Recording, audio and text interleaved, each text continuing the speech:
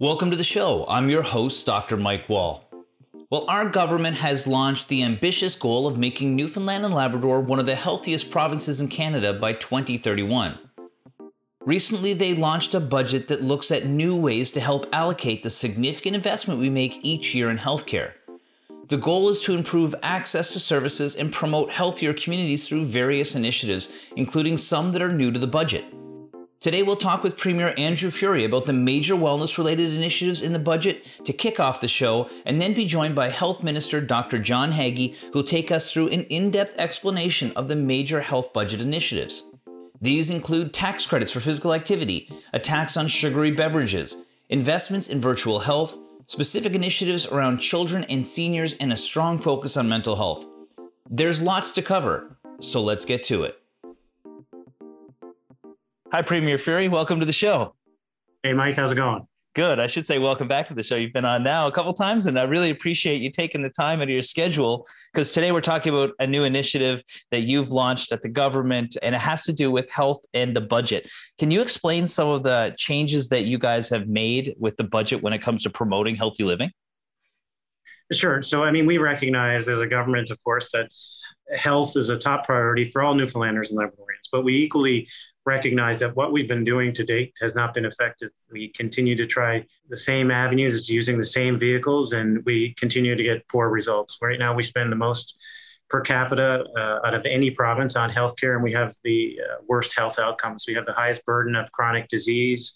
We have the lowest life expectancy, and we need to change. And so this budget had that in mind when we considered incentives to allow people to get more healthy, such as the physical activity tax credit that will allow families to avail of a $2,000 tax credit with respect to physical activity to help promote and incentivize people to become more healthy. Because we know, especially in our younger years, if we adapt a healthy lifestyle, then that pays dividends long-term as we age. So that's an incentive. There's also a bit of a nudge factor with a sugar tax, in that we want people to consider when they're buying drinks if they should pick the high caloric, non-nutritional drink, or perhaps a more healthy option. So we're placing a tax on sugary drinks. We know that some of those calories are not really nutritional, and those drinks are quite high in caloric intake and consequently contribute to things like diabetes and obesity, all things that we're trying to change in order to become a more healthy province. And really, the bricks and mortar investment in hospitals don't really change the significant health outcomes more than these practical individual choices, the social determinants of health, if you will. And if we can help people make those right choices, then I think we're doing our job as government. That's right. And some of these have been used in other parts of the world. How did you come to decide on what strategies to employ? Sort of what empirical evidence is out there that sort of shows that these are the right things for us to be doing? Yeah, there's evidence from other jurisdictions around the world when it comes to the sugary tax drinks that suggests that, again, it's not a tremendous revenue generator, but it helps people modify their behaviors. And so even though we may not generate a significant line item of revenue with respect to the tax itself, if we are able to nudge people in the right direction to change the behavior, then that will pay dividends long term. And there is evidence throughout the world that this has been successful. And granted, we're not a country, and most data available is countrywide with respect to this. So we're extrapolating that to a provincial economy and a provincial health system. But we think it's certainly a good tool in the toolbox to allow people to get healthy. And of course, we've seen here in Canada before the benefit of the physical activity tax credit and on a national stage. And we think that it not only can help families get more healthy, but it eliminates the financial burden in doing so. So, I've got 3 children in sports activities. It gets expensive pretty quickly. And we need to make sure that financial barriers aren't high so that people, regardless of their financial status, can avail of becoming healthy and allowing their children and their family to become more healthier. And I think the tax credit like this is a first step. Exactly. And I think that health literacy is one thing that's massively important, especially when you talk about things like the social determinants of health. Why is it that if at a young age that if we're active and we're healthy and we learn these behaviors, how will they translate? Because I'm sure this isn't, we expect to see a change in health status tomorrow. How does this sort of impact our long-term perspective as a province? Yeah, absolutely not. I mean, this is planting a seed for a tree in 30 years. But as we all know, the best time to plant that seed is today. This is one of economics where the fruit is going to be born over a long period of time. We also know that, as human beings, we set our behaviors early in life, and they're hard to change, frankly, after a certain period of time. So if we're able to focus people's attentions around becoming more healthy, especially in the adolescents and the youth of the province, then that will pay dividends down the road. So it's very difficult, as you know, Mike, when you're middle age or above, to modify behaviors. It's also difficult to overcome the burden of disease that is already set in.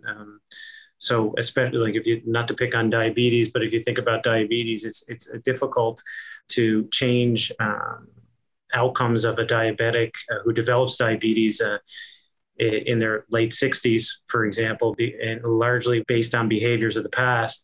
So what we want to do is change the behaviors of the past today, so that the current 20-year-old doesn't face that burden of diabetes when they're 65. Exactly. And like you said, we have some of the highest rates of some of these preventable or lifestyle related diseases in the country.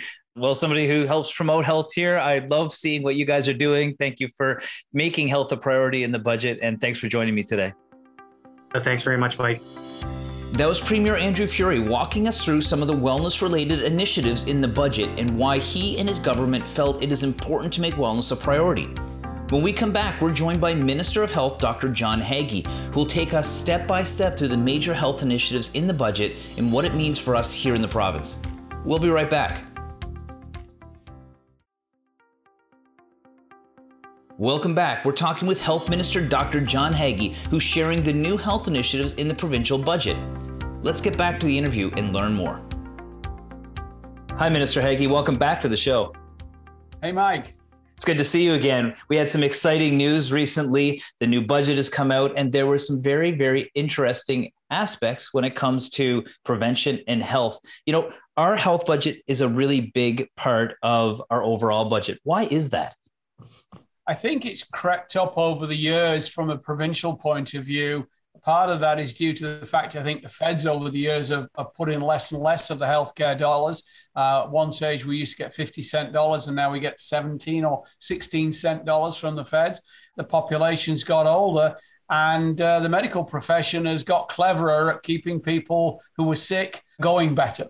And so that's all contributed to drive costs upwards as well. So it's just a slow rise in those. And the cost of labor has gone up as well. It's a highly labor intensive field and lots of healthcare workers with lots of qualifications and a global market. So we have to do our best to try and be competitive on that market. That's right. And like you said, there's many health issues that face people, and there's ones that are inherent to all people. But what are some of the major health issues that we're facing here in the province? Well, I think the most obvious is that we are an aging population. We have more old folk per capita, as it were, than most jurisdictions, and the rest of us are getting older as well. So that brings with it the challenges of aging. We have significant chronic diseases in the province, and we're not a very healthy province. We have significant levels of obesity. We have significant levels of alcohol use and smoking. And those all combine really to become a perfect storm. As you get a bit older, you don't age well under those circumstances, and that drives the costs we just talked about too. Yeah, right. You hit the nail on the head. I think that we look at some of these preventable issues. They're happening to people at a younger age. And as they get older, they're going to experience more serious repercussions from them that maybe some of our older population didn't experience growing up. Are you guys seeing that in your trending? Yeah, I mean, if you look, unfortunately, we're seeing younger people who are overweight. We still see significant smoking rates, particularly in younger women, and those rates are going up rather than staying still, despite our successes in other areas with young men and older men in terms of giving up smoking. We tried to look at things a little bit differently this time. The challenge we've got is prevention is really good way to spend your dollars. But when your dollars are tight, you've still got to spend on treatment as well. So it really is a bit of a Solomon's quiz sometimes, trying to figure out which way to go. That's right. Well, some of the ways that you guys are looking at prevention is through some of the new initiatives in the budget. So I'd like to go through some of those. What I was really excited about seeing was the physical activity tax credit. That could benefit both the individual, but also the industry as a whole, which was, where I started out. Tell me about that credit and how people can avail of it. Well, that was the idea behind it. We thought it was a win for both individuals and families. It gets people into good habits, encourages them to stay there. But also, we do have a fitness, a recreational sport industry in the province, which would benefit from some economic stimulus. So essentially, any vigorous sport, soccer, rugby, hockey, those kind of traditional sports obviously counts. But also things like golfing and running, anything that will get your pulse going will essentially qualify. And it's done on a family basis. And so one person would claim on behalf of the household. Right. And will there be some guidelines coming out on how people can claim these refunds during tax season? Yes. I mean, basically what you would need is a proper receipt from a company with a name, the amount that you'd paid over the course of the year, and the nature of the activity. And then you would keep that, but you would be able to submit it on your income tax form each year. And it's the lesser of what you spent or $2,000. And it's reimbursed at the lowest tax rate. So it'll catch all taxpayers in that bracket. So it's a start, and it will be available for this financial year, my understanding. And so from then, we'll see how it goes. We'd look to see what the uptake is like and see if we can maybe build on it in the future. Well, that's excellent. And there's a couple of things in there on the physical activity side that are also looking to the future. We had a recent episode on the Canada Games coming in 2025. It looks like there's a significant expenditure for the athlete development and probably coaches development, as well as some money for the city of St. John's. How does supporting the Canada Games and these ongoing sporting programs benefit our population? Well, it's kind of a halo effect. I mean, you see with the Olympics, maybe not this year because it's fraught with all sorts of unusual situations, but it generates interest. And particularly, I think Team Canada is pretty good at trying to build that excitement around, be it figure skating or swimming or whatever the sport is. And young people get caught up in this. They see role models. They see themselves in the athletes that compete. And, they get a Me Too feeling about it. So that then drives people to do stuff. Now, the Canada Games is a little closer to home. And there are infrastructure funds that can be used to build, if you like, legacy facilities, like the Aqua Arena, those kind of places, or running tracks that will then be there for years afterwards for youth and citizens here to enjoy alike. And so, again, it has that lingering tail of positive knock-on effects. Right. And talk about economic boost. They're estimating 20,000 people will be coming to town and 2,000 athletes, and significant revenue for the tourist industry and other sort of spin-offs that aren't related directly to athletics. No, and I mean, I think given the nature of the pandemic and travel has really taken a bit of a knock as we're coming out with our vaccine program. I mean, we just passed 50% with 2 doses. So we're ahead of where we thought we'd be. And I think we'll continue to gain momentum there. So that's protection for each and all of us. But I think the bigger picture, medium term, is to try and get people traveling again. Mm-hmm. And the tourism industry here, particularly on the Avalon, will tell you that staycations are great, but their bread and butter for a lot of them was people from other parts of Canada and for some even Pacific international travel. So things like the Canada Games obviously brings teams and support people and physios and this kind of thing into the province. And they require accommodation. They want services. They may even get a bit of time off to go down George Street or do the pedestrian mall or whatever, depending on the time of year. So I think you're right. I mean, those economic effects, I think people see very clearly. But the construction, the renovation, and that long tail of facilities you can use for a generation or two afterwards, it shouldn't be underestimated. That's right. I think a lot of people have shot hoops in the field house or swam in the Aqua Arena that might not have made the Canada Games. I'm one of those people. Excellent. So We keep on going through some of these initiatives here. We see that there's tax credits for healthy activities, but you guys have added a new 20-cent sugar tax on sweetened beverages because we know that sugar isn't necessarily the best thing for us. Why was that an important addition to the budget, and what was the rationale for this? Well, a significant number of people in this province are overweight.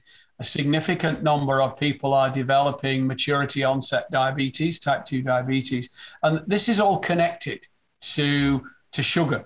It's not the sugars your granny would have got from berries in the field. It's not polysaccharides. It's glucose or dextrose. So this was a health initiative we felt that would deal with some of those elements. It's a new area for North America, for Canada anyway. It's been tried in other jurisdictions. So we need a little bit of lead time to get the bits and pieces behind it worked out. It won't be a point of sale tax. It'll be applied to the stuff, as I understand it, at the kind of wholesale level, in the same way a lot of other taxes are collected provincially. And I think there is a growing body of evidence from other jurisdictions that this reduces the consumption.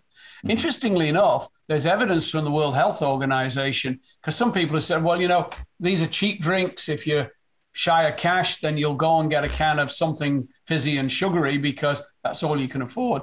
But interestingly enough, there's evidence from the World Health Organization that people who actually are challenged with resources and income actually make more of an effort to avoid sugary drinks with the tax than people who may have a little bit more money to spend. So the paradox that you'd think about there doesn't seem to apply. And we felt it was really important for us because diabetes, particularly type 2 diabetes, is an issue here. There's no doubt about it. Well, that's right. And, the argument around that is that the sugary beverages aren't a food source, like say something like a milk or something like that, and water, being equivalent, and it comes out of our tap and it's great and it's good for us. When you say diabetes, that's a major issue here. We've estimated that 12% of our population has diabetes. We're expected to see a 23% increase over the next decade. I saw that there's an increase in the insulin pump program. So the question around that is it because we need more? Is it because they're expensive? Or is it because the disease is progressing in people? Because a pump is used when it's more severe disease. Well, what we did basically was we've extended the coverage for life. I mean, before it used to cap out at a certain age. So the increments there are around, the increased number of people who would have aged out of what the previous budget was, for want of a better term. Certainly what we're also doing behind the scenes is revamping the program internally so that the money we do spend is spent better. So we're looking at different ways of buying pumps, different ways of buying the insulin pump as a service. So for example, it might be like a lease. And if you had a problem, it would actually be the manufacturer who would deal with the pump and supply that and supplies for the year or whatever the contract would work out to be. So we're working on several fronts there. But again, not everybody's suitable for an insulin pump. I think even with data from the pediatric program, which is how it started out, you were lucky to get 70% of new type 1 diabetics in that age group to be able to use the pump. There's just some difficulties with that. So it's not right for everybody, but who gets it is a clinical decision. If you have insurance, we'll look at that first and we'll become the top up. And if you have no insurance, then we'll deal with the costs so that you're not disadvantaged. Right. And so maybe you could just quickly, from your physician lens of things, just explain what happens when somebody has type 1 diabetes and it's uncontrolled, and why is this important that people have these pumps? Well, type 1 diabetes is kind of the diabetes that Banting and Best were looking at. It was a wasting disease, usually of young people, and was often fatal. And it was the body's inability to handle sugar because you just didn't make the stuff that you needed, the insulin, which Banting and Best discovered. And the issues there is it produces damage in a variety of places through the body. It affects all the small blood vessels, particularly. So you end up with circulation difficulties in your fingers. The nerves that supply them don't often work properly, so you can't feel things. And playing the accordion becomes hard, if not impossible. And it affects the vessels, the blood vessels inside your eyes. and your kidneys. So it's a cause of kidney failure, it's a cause of blindness, it's a cause of circulatory problems. And if you've got anything else wrong with you, that poor circulation really doesn't help at all. And, insulin is the drug for type 1 diabetes. That's Health Minister Dr. John Haggie sharing the new health initiatives in the provincial budget. We'll be right back after the break.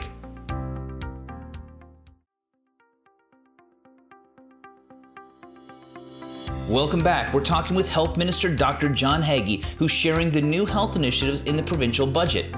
Let's get back to the interview and learn more. One of the ways that we can look at improving our chances of not seeing that 23% come to realization is starting young with people and making sure that kids are eating healthy. You guys are going to be funding the Kids Eat Smart program. How does that work? Who will benefit from that program? Because that was a significant part of the health budget. Yeah, I mean, Kids Eat Smart is a program that started many years ago and really was a series of breakfast programs that started in schools, often with local volunteers. My late wife was involved in the one in Lakewood in Glenwood. And then the Kids Eat Smart Foundation kind of took it all on a more provincial basis. And essentially it offers healthy snacks in the morning for kids who are disadvantaged. That may be the best start they get to their day. It's a non-discriminating approach. Everybody's entitled to it. There's no questions asked. You go. And fresh stuff and healthy eating, there's a little bit of a premium that you have to pay for that until we do the other thing, which is also referenced in other parts of the budget, which is to get our own food security and sustainability going within the province, to get back to where we used to be when we produced a lot of our own stuff locally. Yeah, that's a full circle. And I was just going to say that the Health Accord has identified that there are some food insecurity issues, and the social determinants of health are such an important part of how we stay healthy. The food security around developing our own sources of food and fostering programs like that. Tell me a little bit about that. Well, I mean, the irony of it is everybody knows how good the soil is in PEI, but if you go to the west coast of the island here, there's 64,000 hectares of land, which is as good, if not better, in terms of its growing potential. What we need is to invest in farmers and farming.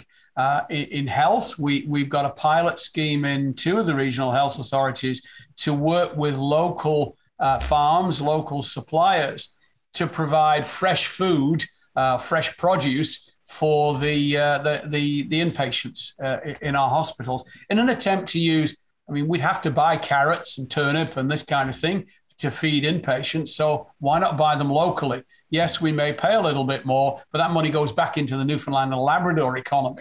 So it's money that's an investment.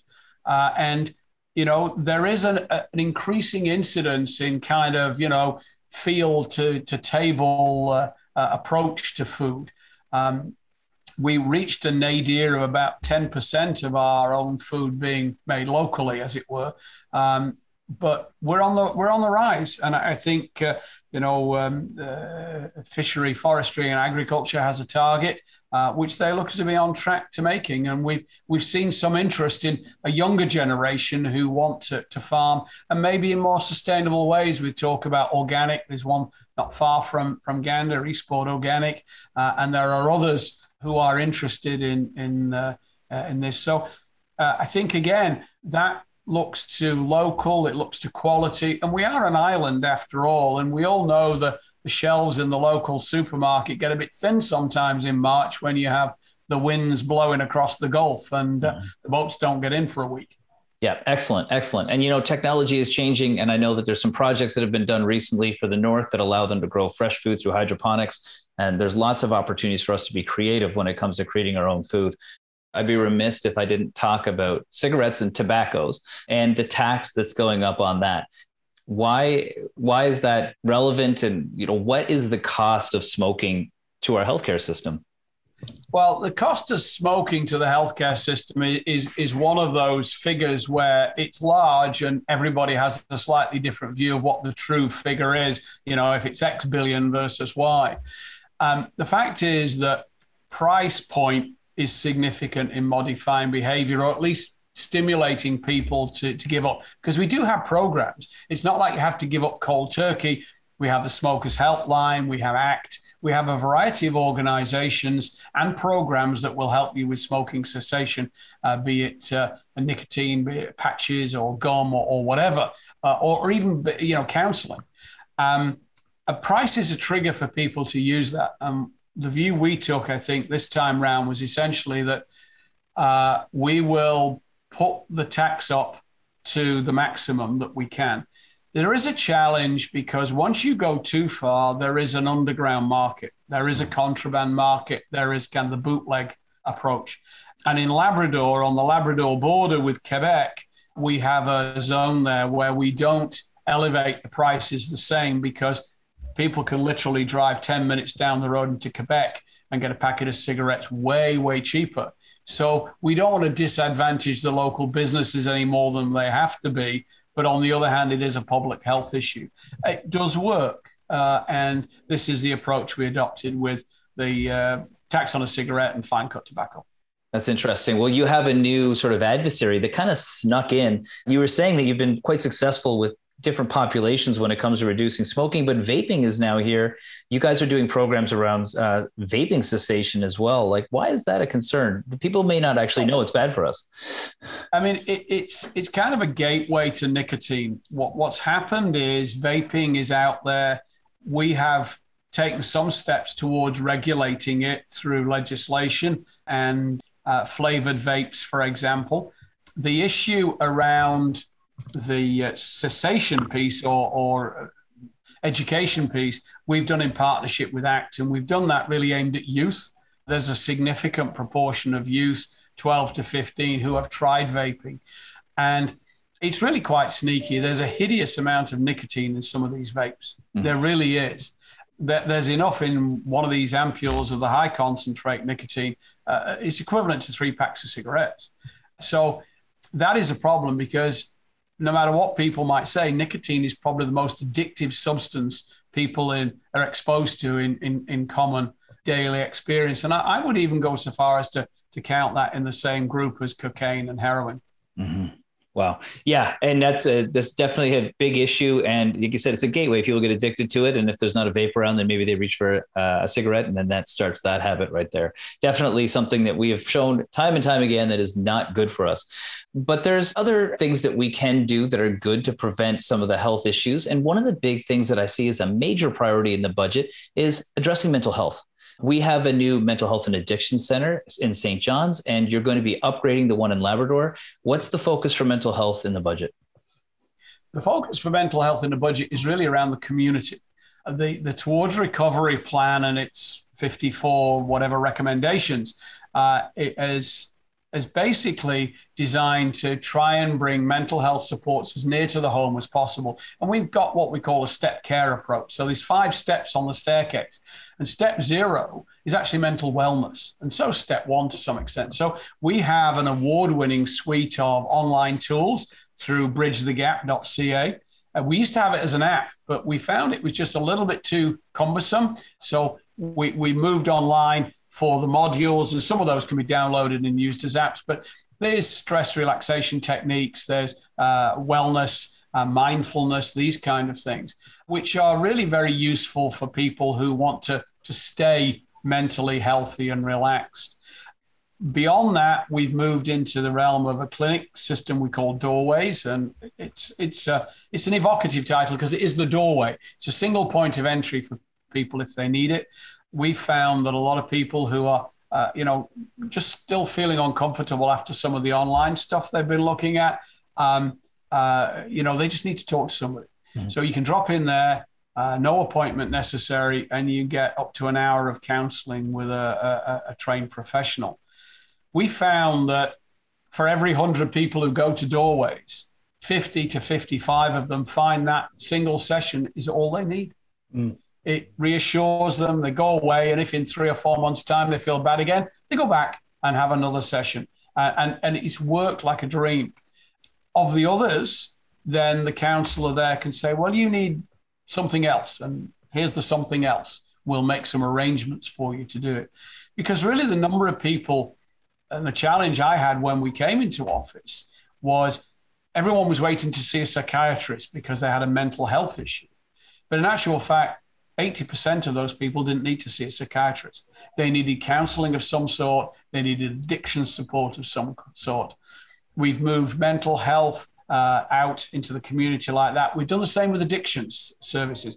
We have hubs and spokes where we have a center of expertise in town, and we have regional hubs scattered around. So there's a hub in Gander, there's one in Grand Falls, there's a spoke clinic going to be in Gambo in my own district, where it provides services locally.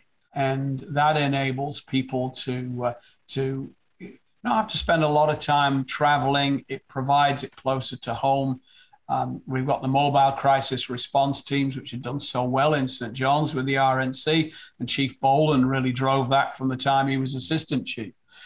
We've partnered with the RCMP now, so it's not just in RNC jurisdictions, because it was originally town and then Corner Brook and then Lab West. And now we've partnered with the RCMP, so there's a slightly different format in Gander, and Grand Falls is coming. And I think there'll be about 9 centres by the end of this fall. So lots of little things there. Everyone's waiting for the new adult mental health facility. They think that's the end of it. It isn't. That's just a final sort of keystone, a jewel in the crown, if you like. But by the time that's built, we will have worked our way through all the other steps. We still have some challenges with some of the psychology pieces and this kind of stuff, but we're working on that, and we're in a way better place than we used to be. COVID has certainly slowed us down, but we're still moving. That's Health Minister Dr. John Haggie sharing the new health initiatives in the provincial budget. We'll be right back after the break.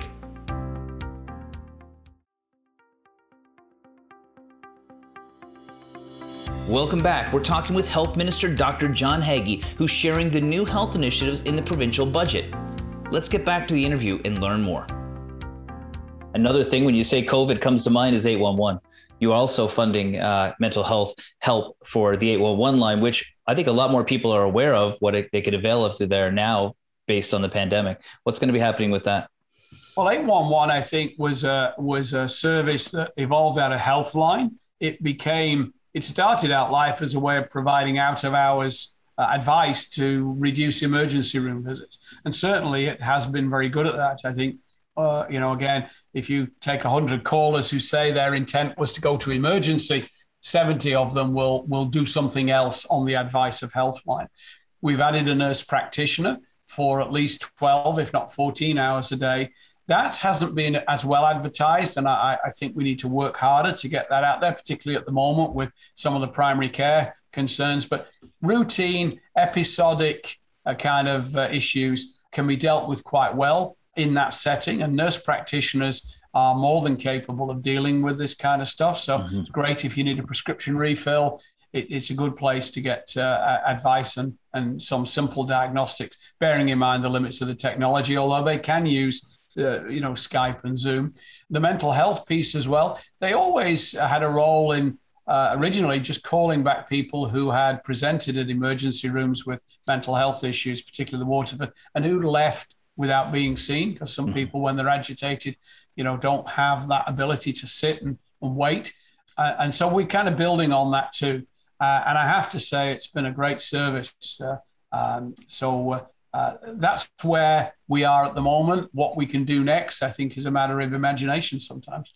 Well, that's right. And one of the things that comes up is the nurse practitioners having quite a broad scope of practice, but also the virtual care and allowing access for people anywhere. And that was one of the aspects that I thought was very interesting, was sort of the adoption of the virtual aspect. Does that go hand in hand with the infrastructure development around expanding internet connectivity? The two are key. I mean, one of our challenges is if you talk to the internet providers, they'll say 98% of Newfoundland and Labrador has internet access. But if you look at 5010, which is 50 gigabyte download, 10 up, probably only about 52% of the population have that reliably. That's what you need for really as a standard. So the two go hand in hand, and certainly the industry, energy and technology area with Minister Andrew Parsons has been working on that, as has his predecessors, for sure. I think virtual care was really given a real kick in the pants to get going with COVID. because of the issue of contact and this kind of thing. I think, the bugs need to be worked out of it. It's not perfect the way it is. I'm now hearing some concerns from patients and from specialists about, the old-fashioned face-to-face consult needs to be valued as well. So we have to work on that. And I know there have been challenges. And I think as the pandemic winds down a little bit more and our vaccine numbers go up, I would expect, the traditional way of primary care and family doctors' offices and nurse practitioners' offices opening up, that should become, a routine and normal activity. But certainly virtual care has got a boost here, and I'd like to ride that a little bit. I think there's a lot more we can do with it. Again, I think there are various categories within virtual care that need to be recognized. I think the phone is one thing, but I think this kind of technology, because we're recording through Zoom, I think this has significant merit, and we need to look at how we can help that move along. And part of that, for that 48%, is the infrastructure piece. And that's outside our control directly, but certainly there is federal money, which we can leverage with municipalities. If they come up with a need and go to the internet service provider, then there are options through federal funding for kind of microservice areas and this kind of thing. So it's a whole of community effort. It's not just the provincial government that has a role in internet. I think the municipal governments have a lot more sway and a lot more influence than they think they did. Before we go, just tell me about the Health Accord and what you guys hope will be achieved with this project. Well, I mean, this is an engagement exercise, an engagement project by Dr. Furey and Sister Elizabeth Davis to really see a coordinated approach to healthcare. It actually goes right back to the things we started about at the beginning, because it talks or will talk very much about the social determinants of health. They've done a series of rounds of consultation. I think one was kind of a scoping exercise. What should we talk about and what should be in? They did that. They then moved on to healthcare delivery, which they're in the process of kind of cluing up about, what primary care should look like, what regional facilities should be there, how you deliver healthcare to the sick. And now my understanding is they plan on going out in the fall to look at the big picture of the things you referenced about social determinants of health. So it'll be a discussion about housing security, affordable housing, poverty reduction, and food security, all those kind of things. Because at the end of the day, the truism is that if you look at the health status of an individual, there's multiple years of reports that shows that 75 or 80% of that comes from things other than doctors and nurses and hospitals. It comes from income at birth, it comes from diet, it comes from all those things that we grew up with and never realized, maybe took for granted or maybe missed. And that's what determines your ultimate health over life. And that's what they want to look at to kind of, my understanding from talking to them is this will be their last big consultation piece. Then there'll be a bit of further engagement to make sure they heard what they thought they heard. And then we're expecting a report by the end of the year.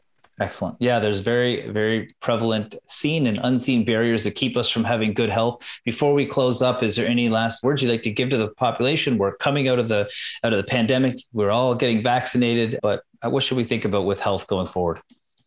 Well done. I mean, we provided the advice and the guidelines, but you guys listened and it worked. And you only have to look at other jurisdictions to see how well it worked. We played to our strengths and we did very well indeed.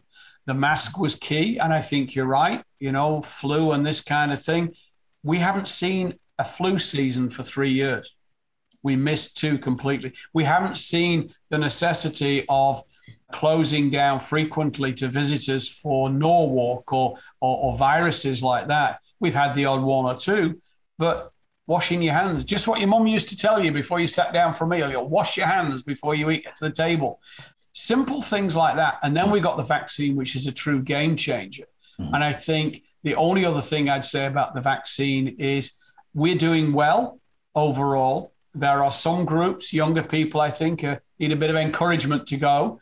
And I think it's important they do, because you're seeing the effects of not going elsewhere. So they're now describing the third wave of COVID as a wave of the unvaccinated. Mm-hmm. It's not affecting the likes of those who've had double shots. And we haven't seen it go through seniors' homes in the way it used to. And even if they do have it, they don't succumb to it. They are not as sick. So we're nearly there, but well done. There's a little bit more to do yet, and we'll be out of the woods for a bit. That's great. Yeah, for anybody who wants to have questions answered from experts on vaccine hesitancy, we did do an episode on that. It was very enlightening and answered a lot of questions. People, Mr. Haggie, thank you for taking the time. Thank you for making the time throughout the pandemic to get us all the information we need. And it's exciting to see the initiatives you have going forward. So thanks for being here. No, thanks for your interest, Mike. It's been a good chat. I enjoyed it. Thank you so much. Thank you to Premier Furey and Minister Haggie for joining me today. They say the journey of 1,000 miles begins with a single step. It's nice to see our leadership taking several steps to move us not only down the road faster, but in the right direction. The government of Newfoundland and Labrador will be sharing more information on these initiatives and how they'll be implemented and when they'll take effect in the coming months, so stay tuned for that.